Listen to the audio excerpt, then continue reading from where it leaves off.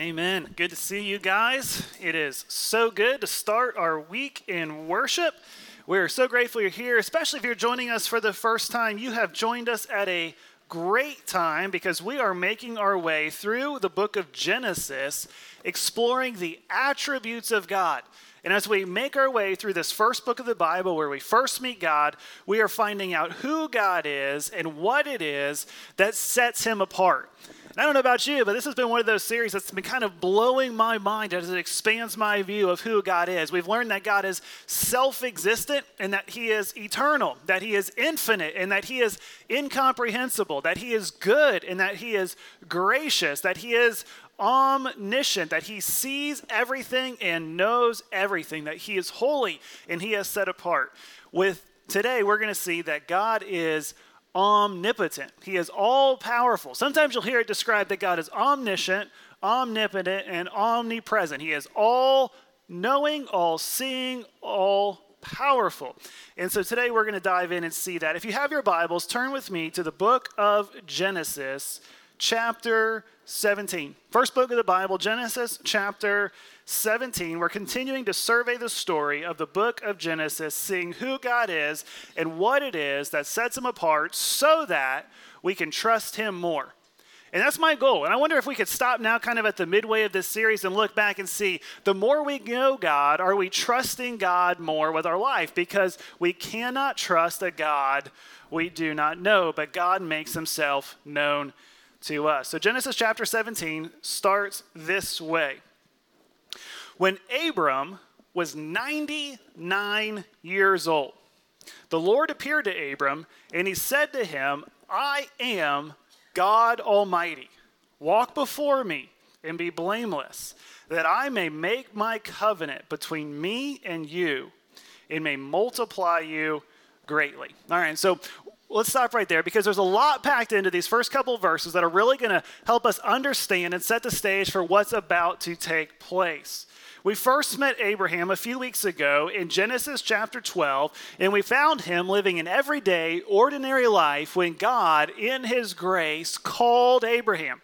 Seemingly out of nowhere, this guy pops up on the scene. He's living an everyday, ordinary life, and God chooses him. God calls him. And he invites him to follow him, and he says, if you follow me, I'm going to give you children. Though Abraham had no children at the time, he was 75 years old, and God said, you will have children, and your children will have children, and your children's children will have children, and from you will come a people who will be the people of God. And from the people of God will come the Savior of the world. And Abram trusted God for a while. He packed up everything, he picked up, and he followed God from the place where he had grown up as God led him along the way. And Abram waited patiently on the promise of God for 10 years. From 75 to 85 or 86 years old, he and his wife Sarai, they waited for God's promise to come to fruition, that he would have a son. And yet he had no son. So we saw last week, he took matters into his own hands. He kind of made a mess of the situation, and yet God is gracious. We spent a whole week, Paul did, preaching to us about how God is gracious. But I find it interesting that no matter how big of a mess Abraham seemed to make of his circumstances, God continued to show up and invite him to walk with him. God is faithful. And so as we pick up the story today, Abram is 99 years old. So quick math would tell us it's been 24 years since God called Abram. And once again, the Lord appears to Abram. Now, this isn't really part of the story or the direction for the sermon today, but it stood out to me how it's been 24 years since God first spoke to Abram to the next time God speaks to him.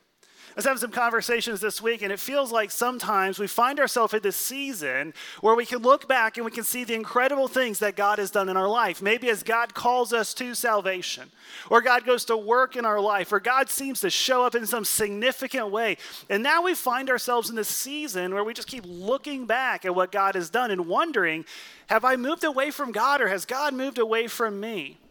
And what's interesting is as we look at the story of Abram, we see God talks to Abram and God talks to Abram. But it's been 24 years, and we don't have any record of God talking to Abram in the in-between season.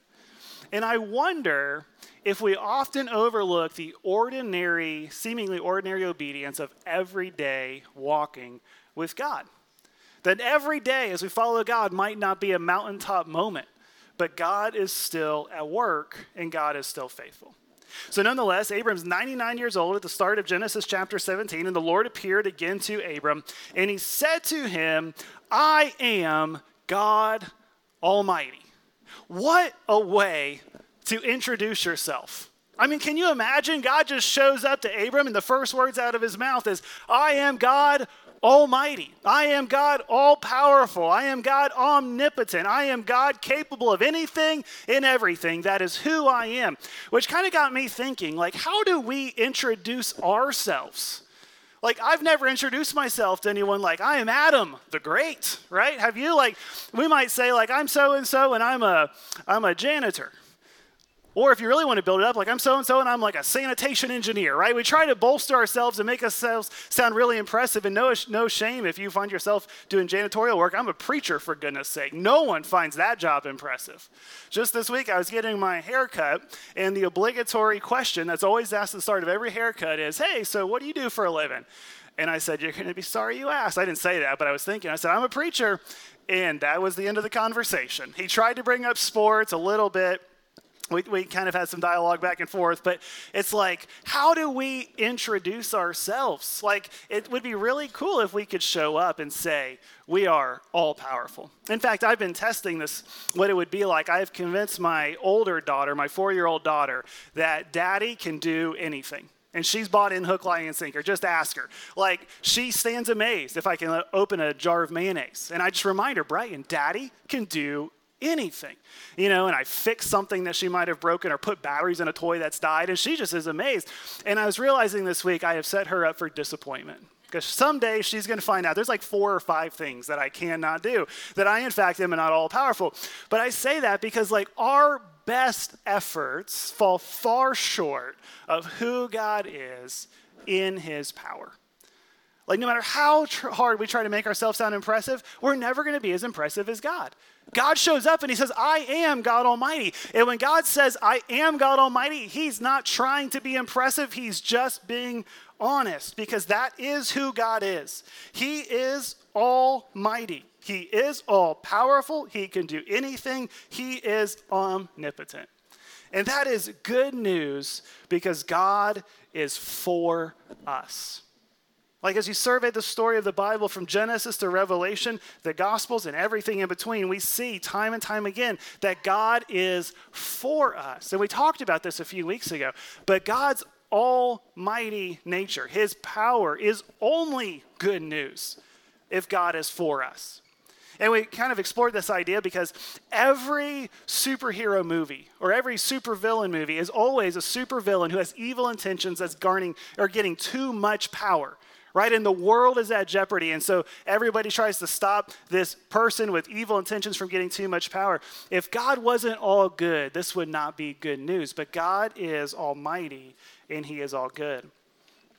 There's a truth in here that I find so helpful. And it's that if God is all powerful, then I don't have to be. Do you ever think about that? Like, if God is in fact all powerful, then we don't have to be. We don't have to have everything figured out. We don't have to do it on our own, because he is powerful. He is almighty, and his might is working in our life. And God, knowing this, doesn't hide his power or his might from his people. When he shows up, he leads with it. He makes himself known to Abram, and then he invites Abram to walk with him. Genesis chapter 17, verse 1, God Almighty shows up, and he says to Abram, I am God Almighty. He introduces himself. And then he instructs Abram, walk before me and be blameless, that I may make my covenant between me and you, and that I may multiply you greatly. And that was good news for Abram. That's awesome. God not only has the power to multiply his people, but he has the prerogative to make the promise in the first place. And God shows up with his unlimited power, his unlimited might, and he says to Abraham, I am God Almighty. I'm capable of anything and everything. If you will walk before me, I will multiply you greatly. I will establish a family for you. But walk before me and be blameless. We talk about this all the time, that if we want to experience the immeasurably more that God has for us, more of his presence and more of his power in our life and through our life, then we have to walk with God. Now, we don't earn God's favor. God is gracious and merciful for us. But as we receive his grace, we are called to walk closely with him. And we see it all throughout Scripture, right? He shows up. I am God Almighty. Walk with me, Abram. Walk with me and be blameless. Do what is right. Follow me, and I will multiply you greatly. Walk with me and be blameless. Walk with me and be blameless, and I will bless you. If we want to experience the immeasurably more that God has in store for us, we have to walk with God in obedience because God honors obedience. We all have a temptation and even a tendency to do whatever we want, whenever we want to do it, with whoever we want to do it with, and then we wonder why God doesn't bless us. And it begs the question in my mind, like, if you were God, would you bless you? And I know you think, yeah, of course I would. I'm perfect. No, like, honestly, like, if you were God and you saw how you handled the money that he gave you, would you bless you with more money? Like, if you were God and you saw how you handled the relationships that he gave you, would you give you richer, deeper, more meaningful, fuller relationships? Like, if you were God and you saw, like, and again, we don't earn God's favor. We don't want to fall into the trap of thinking that, but God calls us to be blameless. And when we walk with God, we experience more of God's power and his presence and his blessing in our life.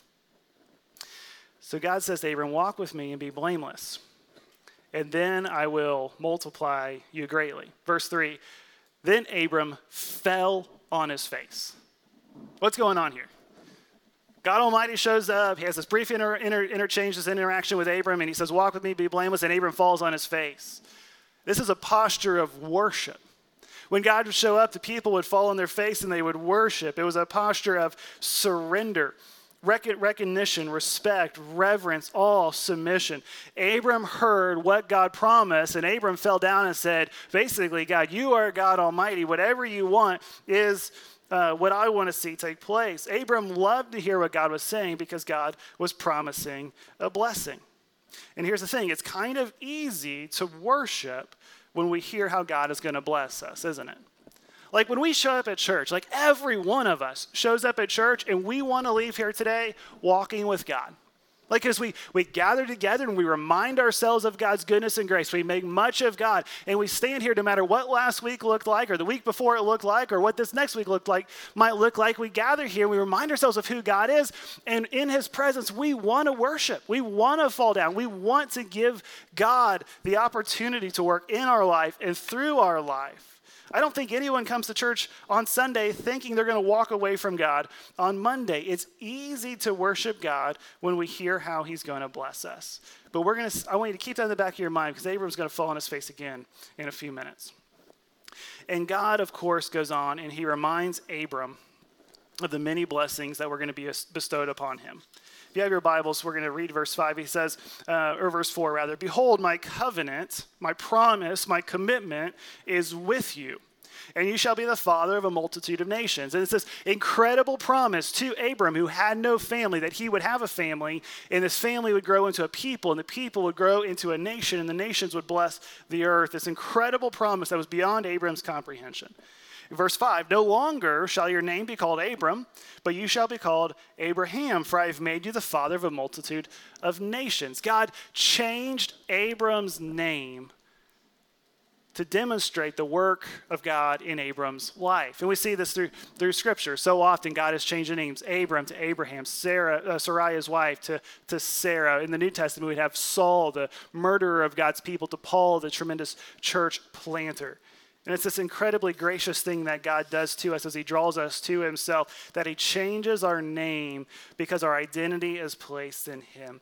And it's almost like God is trying to communicate to Abraham and to us and to everyone who follows him that it is no longer we who live, but Christ who lives in us. That we're no longer known or defined by our past struggles or shame or sin or selfishness, but we are a new creation in Jesus. And so Abraham would know that. He says, you're no longer going to be who you were. You're now going to be the son of a covenant with God.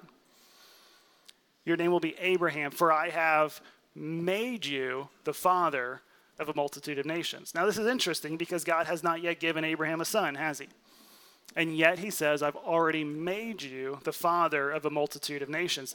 This is the truth that we see over and over again, that God makes future promises in the past tense. That God exists outside of time. That God sees all of time from start to finish. That God is good and God knows he will carry out what he has called his people to. That God makes future promises in the past tense. He goes on, he says, I will make you exceedingly fruitful, which was the creation mandate. God created Adam and Eve, and he told them, go forth, be fruitful, multiply, fill the earth to reflect the glory of God. Here he's going to accomplish that mandate in Abraham and through his family. I'll make you exceedingly fruitful. I will make you into nations, and kings shall come to you from you. There's a prophecy there that Abraham probably could not have wrapped his mind around about the coming King of kings and Lord of lords. I will establish my covenant, verse 7, between me and you and your offspring after you throughout their generations for an everlasting covenant to be God to you and to your offspring after you. God's commitment again to his people. Verse 8, and I will give to you and to your offspring after you the land of your sojournings, all the land of Canaan for an everlasting possession, and I will be their God.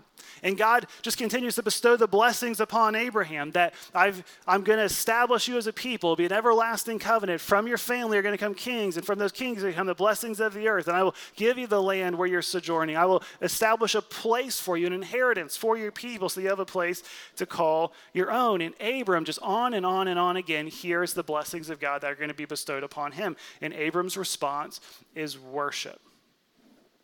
But if we fast forward, then God gives him the covenant of circumcision, and we don't have time to cover all of that, but Abraham is faithful to follow through on what God commands him. Then verse 15, we pick up the story. It says, and God said to Abraham, as for Sarai, your wife, you shall not call her name Sarai, but Sarah shall be her name. And God changes her name. I will bless her. And moreover, I will give you a son by her.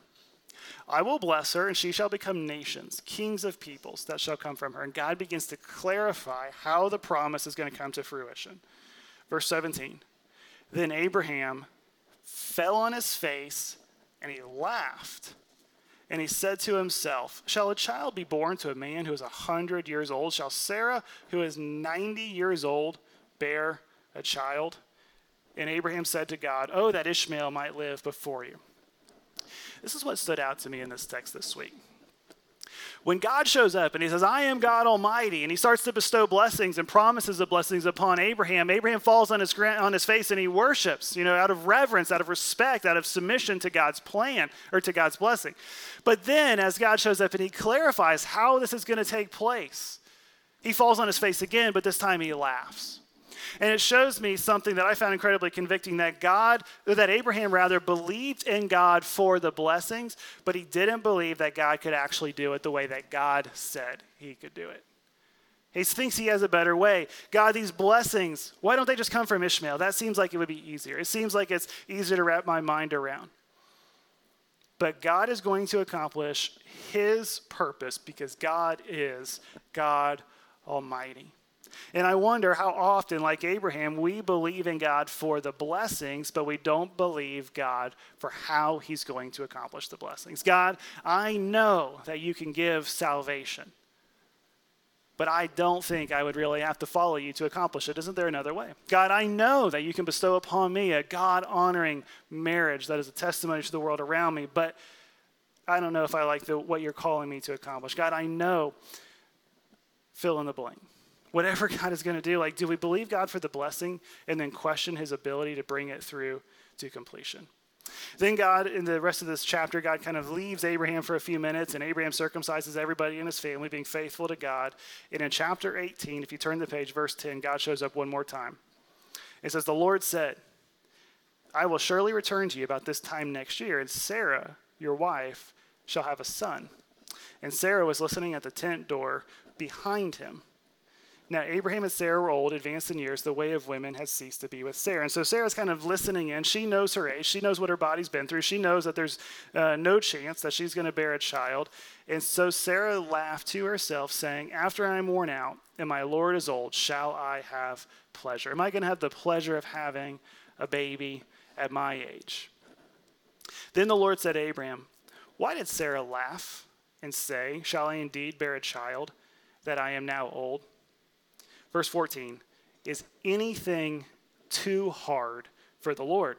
That's the question before us today. Is anything too hard for God? At the appointed time, I will return to you about this time next year, and Sarah shall have a son. The question that Abraham and Sarah were wrestling with, that God set before them, I think is the same question that God sets before us. Is anything too hard for God? It's a rhetorical question, but it's worth us pondering. Is anything too hard for God? Is anything too hard for the God who created the world? Is anything too hard for the God who flooded the world and started over? Is anything too hard for God who parted the Red Sea? Is anything too hard for God? The answer is obviously no. The answer is obviously no. And that's why God asked the question. Is anything too hard for me? No, nothing is too hard for me. But here's my fear. As we study this text and texts like it throughout the Bible, my fear is that we read stories like this from the Old Testament and the New Testament, and we believe them. We believe that God is capable, that he created the heavens and the earth, and of course he can open wombs, and of course he can give life. And we don't have to be able to wrap our mind around it because God is almighty. But we don't think that he can work in and through our life. And this is like my biggest fear, is that we believe in these stories, but we don't believe that God is still at work today. And that is one of the main reasons that we exist as a church, because we want to lead people today to experience more of God's presence and power in their life. And that's not just an empty promise that we want to accomplish. It's what Paul prayed for the church in Ephesians chapter 3. Hear what he writes to the believers gathered in Ephesus in the first century. He says, now to him, God, who is able to do far more abundantly or immeasurably more than all we ask or think, according to the power at work within us. To him be glory in the church and in Christ Jesus throughout all generations, forever and ever. Amen. And Paul, in the New Testament, with all of this Old Testament context in mind, would say, my prayer for the people of God in the New Testament church, which we are still a part of today, is that God is capable of accomplishing immeasurably more than all we can wrap our mind around, because it's his power at work within us. The same power that created the heavens and the earth. The same power that opened Sarah's womb at the age of 90 and gave her a son. The same power that took that son and established him into a nation and brought Jesus into the world. And the same power that let Jesus be crucified on a cross, knowing that he would raise him from the dead. That's at work within us as the church. Jesus would gather his disciples together in Acts chapter 1, and right before he ascended back to the Father's right hand, he would say this. He would say, you, the church, followers of Jesus, you will receive power when the Holy Spirit comes upon you. And you will be my witnesses in Jerusalem and all Judea and Samaria and to the ends of the earth, because the power of God is in the people of God, this almighty power. So the question before us is, how is God's power at work within us? I'm going to run through several scriptures and just bring several truths to the surface from the New Testament. If you want to just jot these down, we're going to move kind of quickly, but I want you to hear just some of the ways that God's power is at work in the church. Its power is at work to move us from death to life. I love the scripture in Romans chapter 8, verse 11. It says, if the spirit of him who raised Jesus from the dead dwells in you. The NIV says, the same spirit who raised Jesus from the dead dwells in you. He raised Christ Jesus from the dead. Will he also give life to your mortal bodies through his spirit who dwells in you? That God's spirit is at work in you to move you from death to life when you put your faith in Jesus. Jesus himself would say it this way in John chapter 5, verse 24. Truly, truly, I say to you, whoever hears my words, the gospel, and believes him who sent me has eternal life. He does not come into judgment, but he has moved from death to life. God's power is at work in his people to move us from death to life. And it's not just that we would be saved someday when we run out of time on this earth, but we are being transformed today into the image of Christ, that his power is at work within us to transform us. 2 Corinthians chapter 3, verse 18, it says, and we all with unveiled face, beholding the glory of the Lord, are being transformed currently into the same image from one degree of glory to another. For this comes from the Lord who is the Spirit.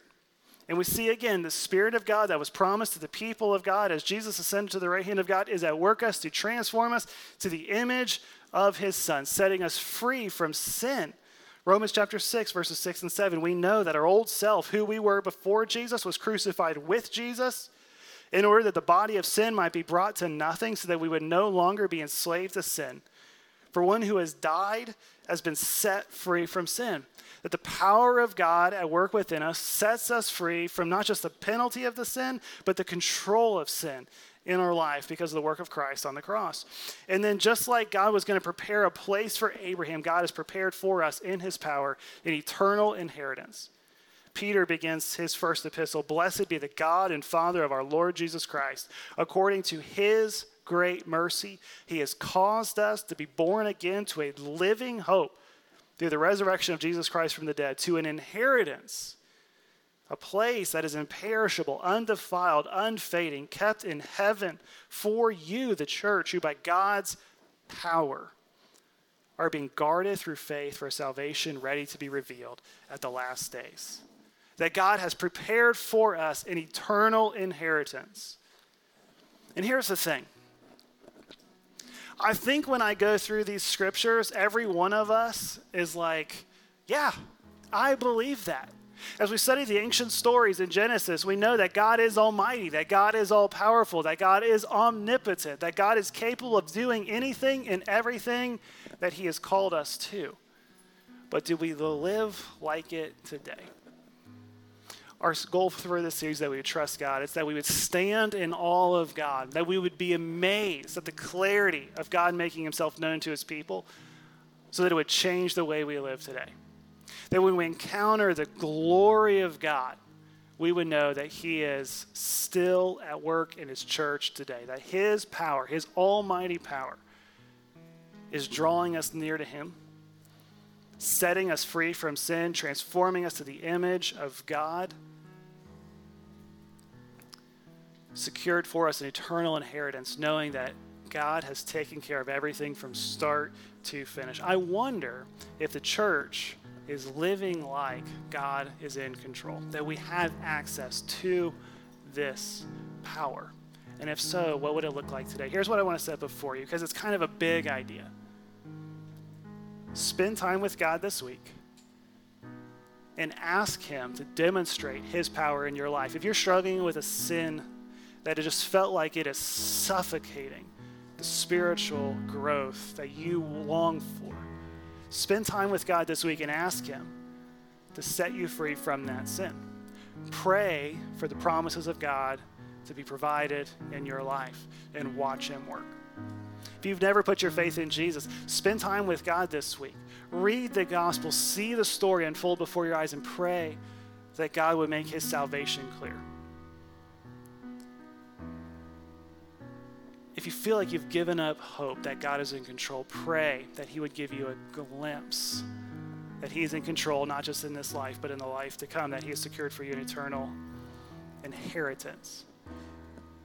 And then I'm going to put before all of us, as you watch God work, pray that the power that God has given you would make you a witness for God. I promise you, there is no greater way other than watching God secure your salvation for you and you're baptized into Christ to feel his power at work than to put yourself in position to be a witness of his power at work in your life. Tell somebody about Jesus. Tell somebody about how God is at work. And they might be weirded out and they might not understand, but you'll be amazed at how God draws people to himself through his church when we recognize his power. Father, we are so thankful for your goodness and grace. What a privilege it is this week and every week to gather together as your people to make much of you. Father, you've made yourself known to us, and for that we are eternally grateful. Pray that the story of Abraham and the story of Sarah and the story of God Almighty showing up and in his grace and steadfastness carrying out the calling on Abraham's life despite Abram's feeble efforts to follow after him would be an inspiration to each and every one of us, because so often we find ourselves in a circumstance, a situation a lot like Abraham.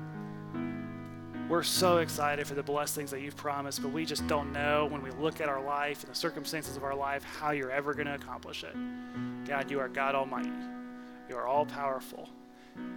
As we sing these final two songs, we symbolically fall on our face before you and say, God, not your will, but ours. Demonstrate your power in our life and through our church for your glory. To him who is able to do abundantly, immeasurably more than all we ask or imagine, according to his power at work within us, to him be glory in this church and the church across the world throughout all generations, forever and ever. Amen. Let's stand and sing.